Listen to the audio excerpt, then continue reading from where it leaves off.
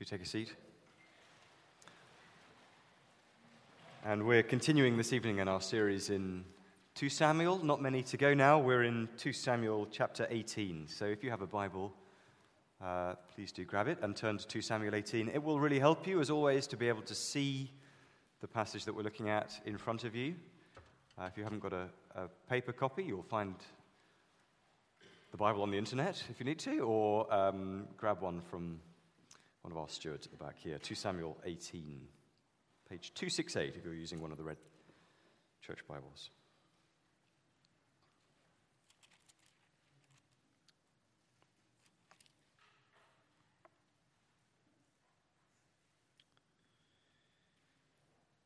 If you remember, David has been on the run, driven out of Jerusalem by his conspiring son Absalom. And so we reach the moment of crisis here in 2 Samuel 18, verse 1. Then David mustered the men who were with him and set over them commanders of thousands and commanders of hundreds. And David sent out the army, 1/3 under the command of Joab, 1/3 under the command of Abishai, the son of Zeruiah, Joab's brother, and 1/3 under the command of Ittai the Gittite. And the king said to the men, I myself will also go out with you. But the men said, You shall not go out. For if we flee, they will not care about us. If half of us die, they will not care about us. But you are worth 10,000 of us. Therefore, it is better that you send us help from the city. The king said to them, Whatever seems best to you, I will do. So the king stood at the side of the gate, while all the army marched out by hundreds and by thousands. And the king ordered Joab and Abishai and Ittai, Deal gently for my sake with the young man Absalom. And all the people heard when the king gave orders to all the commanders about Absalom. So the army went out into the field against Israel, and the battle was fought in the forest of Ephraim. And the men of Israel were defeated there by the servants of David. And the loss there was great on that day, 20,000 men. The battle spread over the face of all the country, and the forest devoured more people that day than the sword. And Absalom happened to meet the servants of David.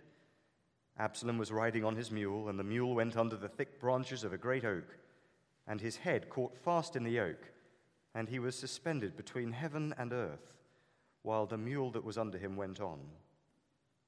And a certain man saw it and told Joab, Behold, I saw Absalom hanging in an oak.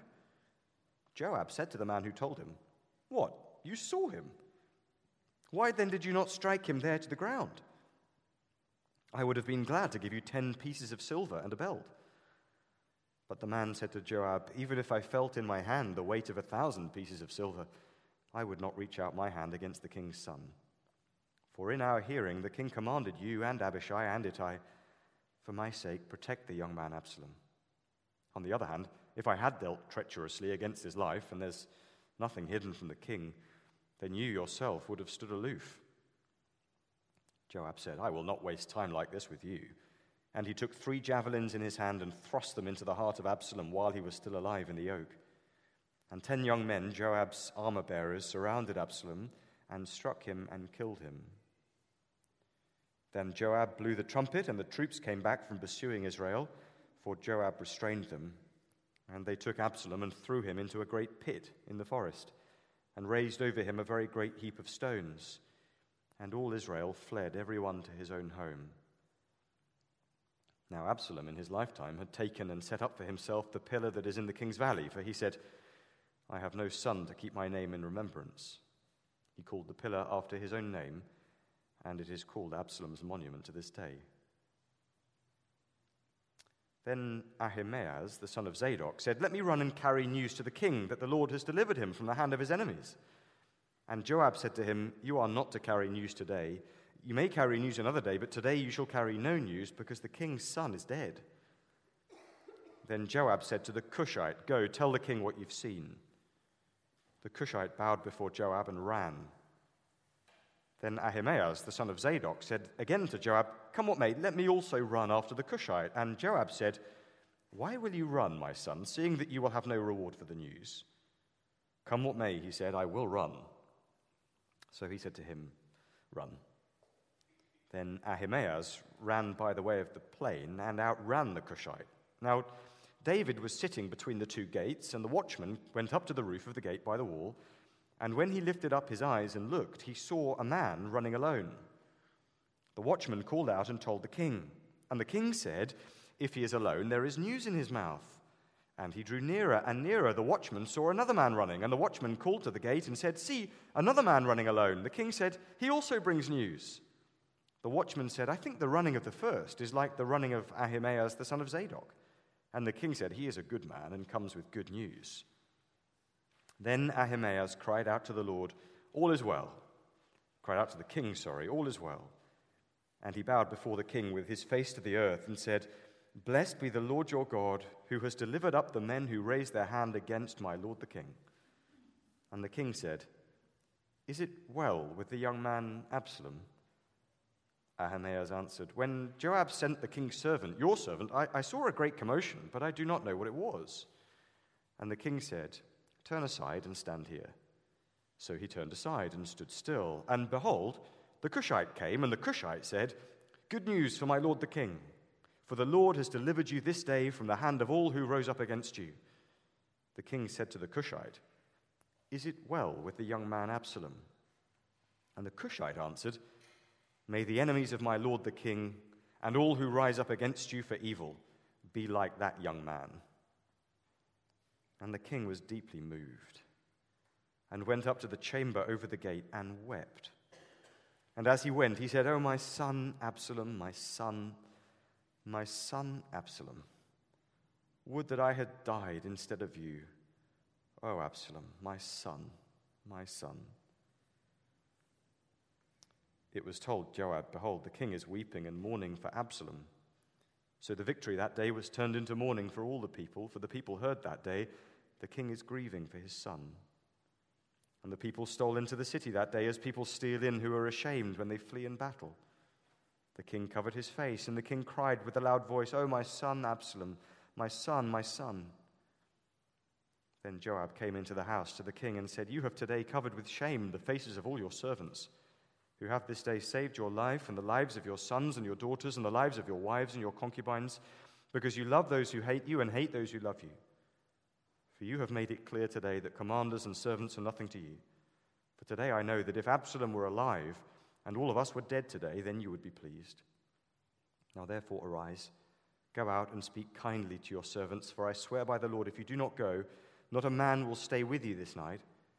And this will be worse for you than all the evil that has come upon you from your mouth from your youth until now." Then the king arose and took his seat in the gate. And the people were all told, "Behold, the king is sitting in the gate." And all the people came before the king. Let's pray together for God's help. Father, we pray that you would help us as we open your word together. Help us to listen carefully. Help us to understand clearly what it is you want us to hear. And help us to respond in repentance and faith. In Jesus' name, amen. Well, what happens to a person when they make an enemy out of God's king? Jesus says lots of very direct things in the Gospels, doesn't he? And here's one of them. This is Matthew 12, verse 30. Jesus says, "Whoever is not with me is against me." And just like that, the Lord Jesus divides the human race in two. Those who are with him, his subjects, his disciples, and those who are against him, everyone else. Everyone in human history belongs in one of those two groups. And the question we're asking tonight is, what happens to a person if they refuse to bow the knee to the Lord Jesus, God's King, right to the end? We have a test case here in the person of Absalom. He is, remember, the king's son. But he wants to be more. He's driven his father out of the capital. He's publicly humiliated him in front of the people. And now in chapter 18, the battle lines are drawn. Can a person fight God's chosen king and win? Could Absalom? Can we?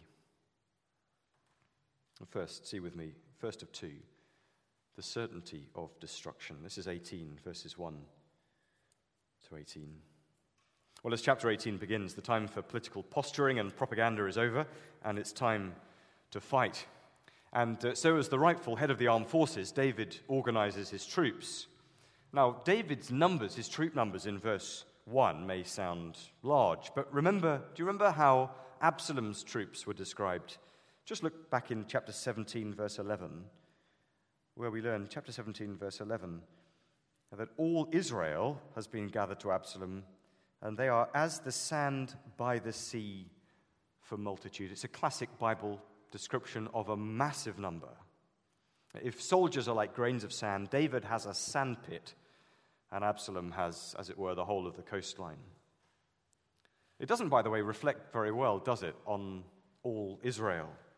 So easily led into treason against God's king by a man like Absalom. But it is a pattern that we see repeated throughout the Bible. And of course, the clearest example is with Christ himself. You remember John chapter 1, where we read that he, that is Jesus, came to his own, and his own people did not receive him. And then in chapter 3, we discover why. This is the judgment, writes John.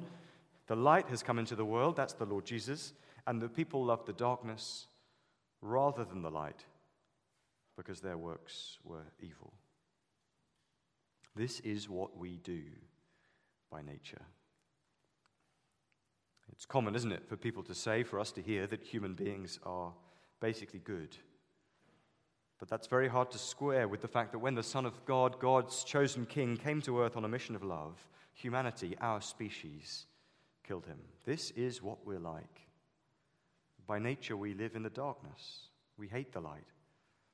God gives us a David, but we choose Absalom. Well, however big David's army was, we learn he divides it under 3 commanders. 2 of the commanders are his nephews, Joab and Abishai, and the third is Ittai the Gittite, the loyal Philistine that we met back in chapter 15. And you'd think it would be a rebuke, wouldn't you, to God's people that a Philistine was more loyal to God's true king than them. Well, David assumes that he's going to march with the army, but the soldiers know the worth of God's king. They persuade him to stay at the base in Mahanaim. But before they march, David has one request. It's heard by everyone, and it's there in chapter 18, verse 5. You'll have heard it as we read through. Verse 5, deal gently for my sake with the young man Absalom. Now, Absalom may have been a very wicked man. He may have been David's enemy, but he is still his son. And so to war. Did you notice the account of the battle is surprisingly short? If a filmmaker got hold of this story, they'd stretch out verses 6 to 8 of chapter 18 into an epic, the clashing of swords, that mad chases through the forest, victory swinging this way and then that. But the reason for the shortness of the report is simple. It was a foregone conclusion. The writer can't build tension here because he's already given the game away, hasn't he? The ending in 17 verse 14. Would you just flick back and check? We saw this with Adam last week. Verse 14. Halfway down, for the Lord had ordained to defeat the good counsel of Ahithophel, so that the Lord might bring harm upon Absalom. The ending's been given away. God's already decided that Absalom's going to lose. Which is why we read in verse 8 of chapter 18 that the forest devoured more people that day than the sword. The difficult terrain, claimed more lives than David's army. It's why, too, in verse 9, as Absalom is riding along on his mule, it's a king's transport, surely a deliberate choice for the pretender to the throne. He, verse 9, we read, just happens to meet the servants of David. And then he just happens to get his head stuck between, presumably, 2 tree branches, leaving him hanging helplessly between heaven and earth as his royal transport flees away. And we read that, and we might call all of that a string of strange coincidences if we didn't know better, if we didn't know what book this is that we're reading. These are, of course, God incidences. And there's one more clue here, that it's God, really, who's fighting against Absalom. And it's that word suspended there in verse 9. Have a look down. See that word suspended? His head caught fast in the yoke, and he was suspended, or he was hanging between heaven and earth. It's the same word used earlier in Deuteronomy chapter 21 and verse 22 and 23. I'll read it for us. This is from Israel's law. It says, If a man has committed a crime punishable by death, and he is put to death, and you hang him on a tree," there's the word, "you hang him on a tree, his body shall not remain all night on the tree, but you shall bury him the same day, for," and here it comes again, "a hanged man is cursed by God." In the Old Covenant, where Israel was God's nation state, death by hanging was a sign for everybody to see that they had died under God's curse, under God's judgment. And so this is what happens to Absalom. He discovers that you pick a fight with God's king, and you're picking a fight with God himself. And that's just not a fight you can win. Well, while Absalom hangs from the tree, Joab hears of it. Joab, we're learning, is not a patient man. He's not a principled man either. He's a political pragmatist. Joab thinks, look, forget what David says. David's great enemy is hanging here on a tree. He's waiting to be finished off. So Joab does just that in verse 14 with a bit of help from his armor bearers. And just like that, the battle is over. All of that build-up and then done in just a few verses. Joab blows a trumpet, his troops back off, and Absalom's men run for their lives. And that really is the end of Absalom. The end of his campaign, the end of his conspiracy against God's king, except for a little postscript, a very telling one there in verses 17 and 18. In those verses, we learn about two monuments. One has been set up by Absalom, and another, you could say, has been set up by the Lord. Absalom's intended monument, have a look with me, is there in verse 18. You see it down there in verse 18. At some point, apparently, Absalom had decided that in the absence of any living heirs, he needed to build a monument to his own greatness for the sake of posterity and future generations, a pillar to his glorious royalty in the appropriately named King's Valley. And like the humble man that he was, verse 18, he named the monument after himself. Absalom's monument. And this sort of thing isn't unheard of, is it, even today? Wealthy people build great big buildings and name them after themselves. Even little ordinary people want to leave a legacy, some monument to their own greatness, their own achievements. It's, in many cases, an expression of a heart turned inward, a tangible demonstration of human pride. And Absalom's monument here in verse 18 is in stark contrast to other monuments we've seen in Samuel before. Do you remember Samuel himself built a monument back in 1 Samuel 7? It's a real revision of the book, isn't it? Let me remind you. We read in 1 Samuel 7 that Samuel took a stone and he called its name, not Samuel's monument, but Ebenezer. For he said, "Till now, the Lord has helped us." You see the contrast? Absalom's monument celebrated his own greatness. Samuel's monument celebrated the greatness of his God, the greatness and the help of his God. And that is a perfect picture, I think, of the whole point of this book. It searches us. Is my life a monument to my own greatness? Or is it a monument to the greatness of my God? What characterizes my life day to day? Is it a commitment to my own fame and glory, as Absalom's was? Or is it a commitment to the fame and the glory of my God?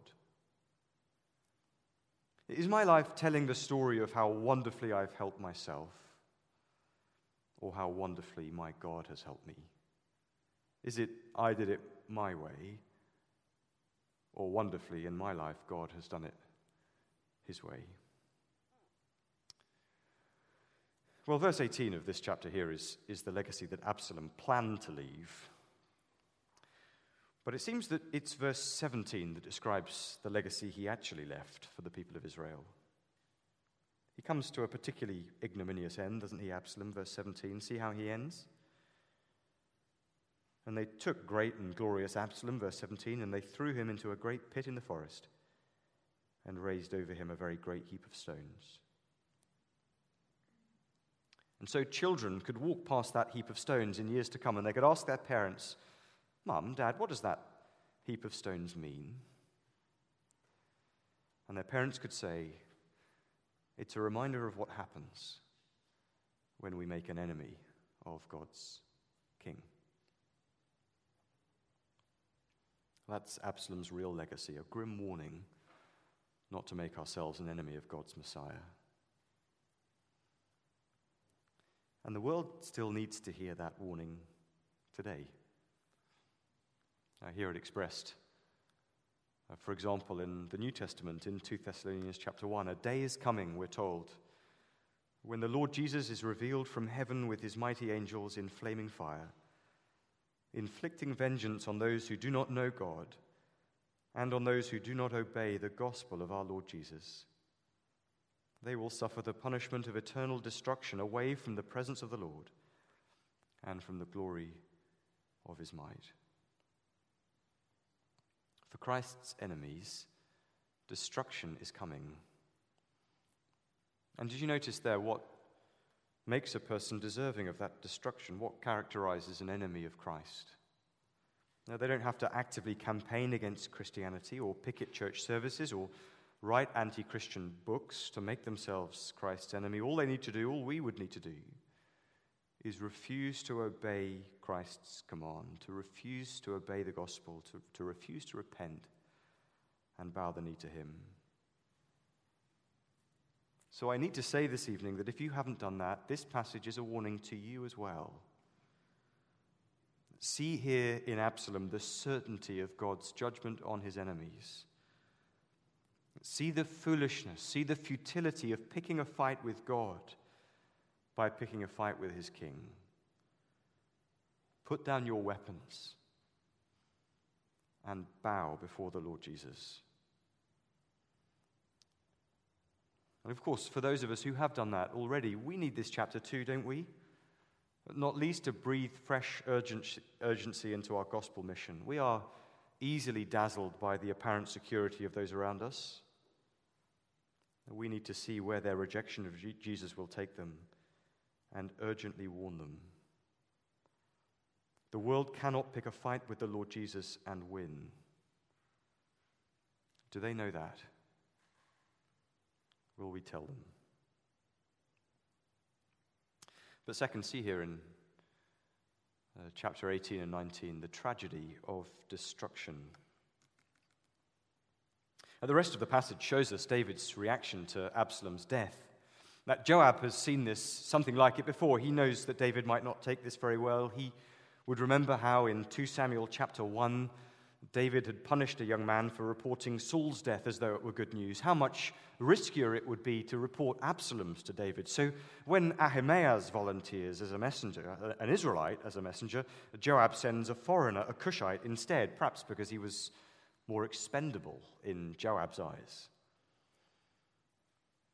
But Ahimaaz, we realize, knows a faster route than the Cushite, and so in 18 verse 23, he reaches David first. And there's the king. He's waiting inside the outer walls of Mahanaim for news. And Ahimaaz makes his report, but his report is strange, isn't it?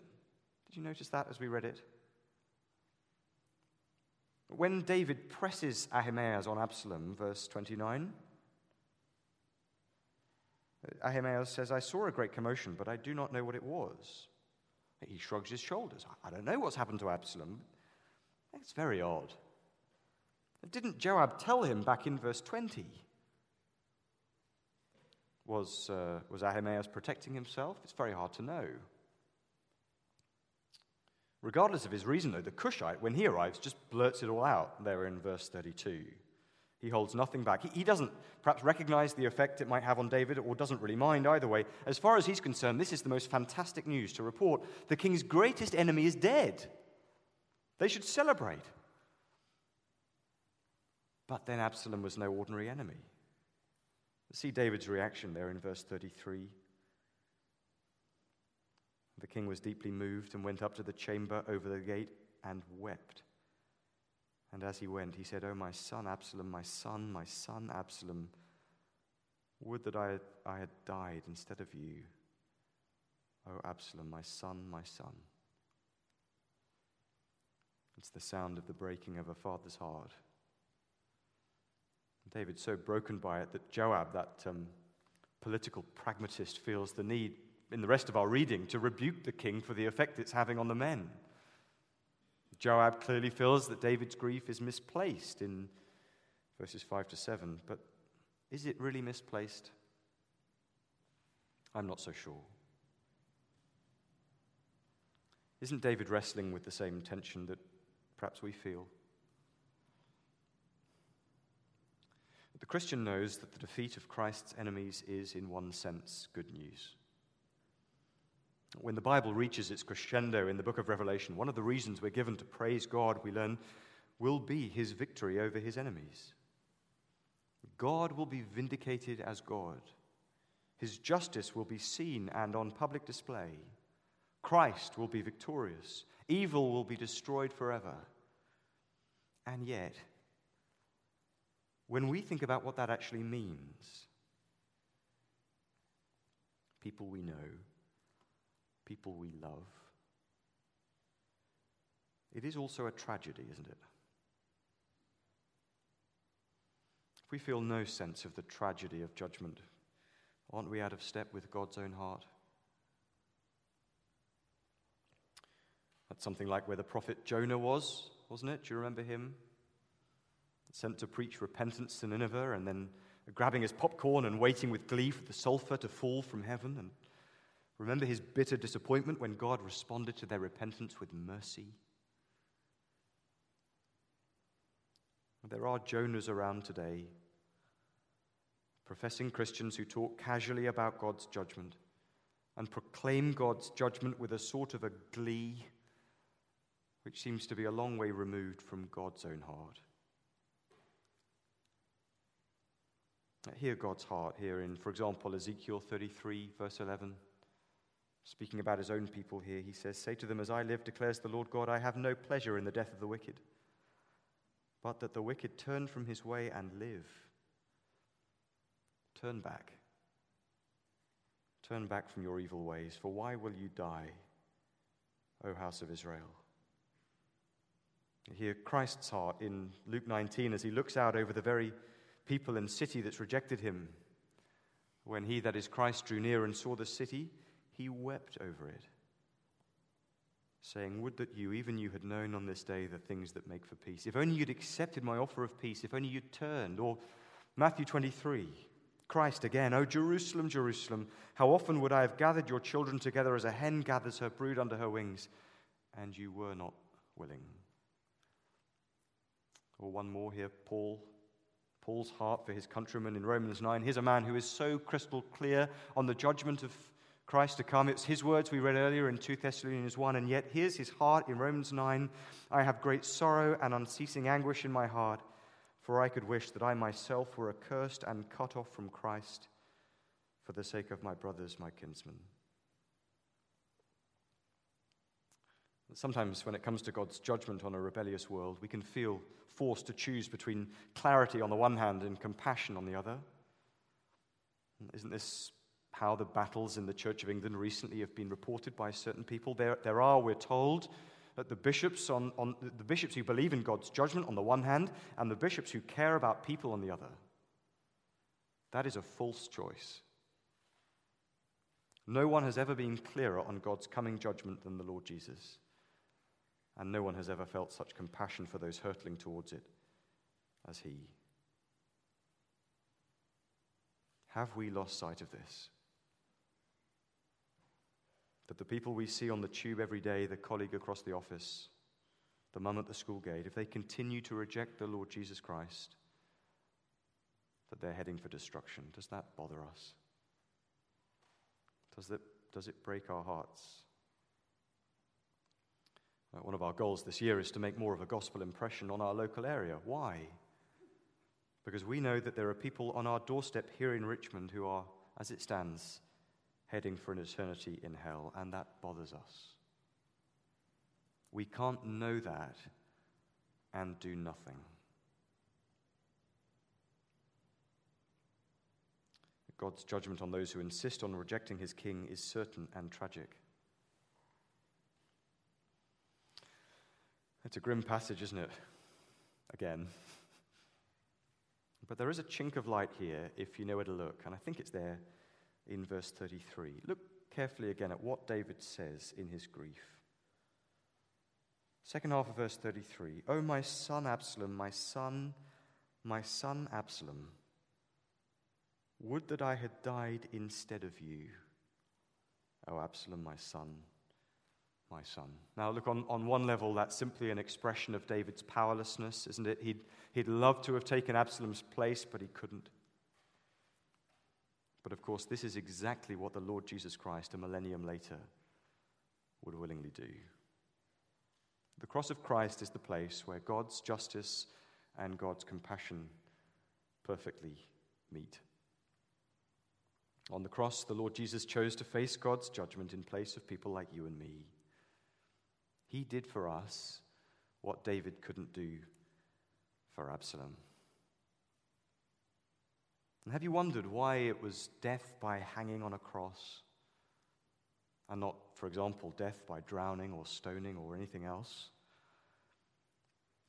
Was it not to make clear for us that Jesus was taking upon himself God's curse? He became like an Absalom so that Absaloms like us could be forgiven and free. So as we leave this passage for the time being, let's see together clearly the certainty of destruction for those who refuse to repent.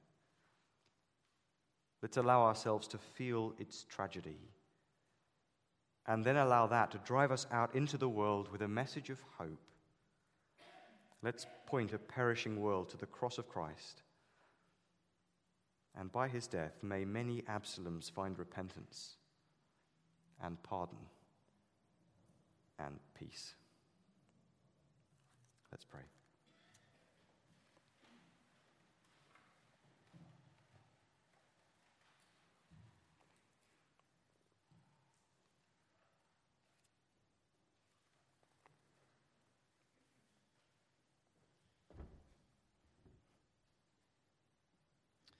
Before I lead us in a prayer, why don't we take a moment to talk to God about what we've heard, respond to him in our hearts, and we might well want to speak to him about someone in particular that we'd love to put their trust in the Lord Jesus.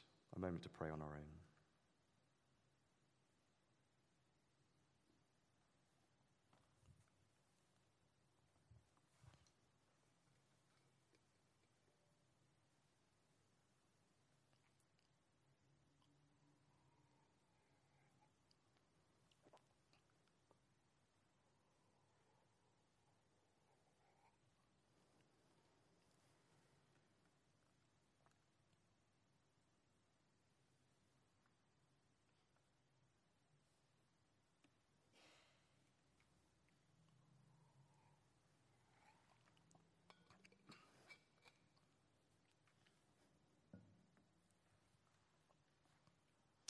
Let's continue in prayer together.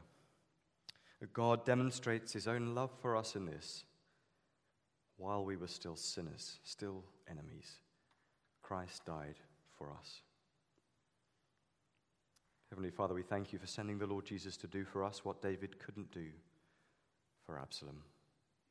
We thank you that our rebellion, our treason, our treachery, our guilt has been laid on him so that we could be forgiven and free.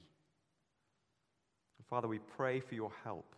Give us a sense of urgency about the mission you've given us. Help us to see the certainty of judgment, the tragedy of judgment, but also the escape from judgment in the person of the Lord Jesus. In his name we pray. Amen.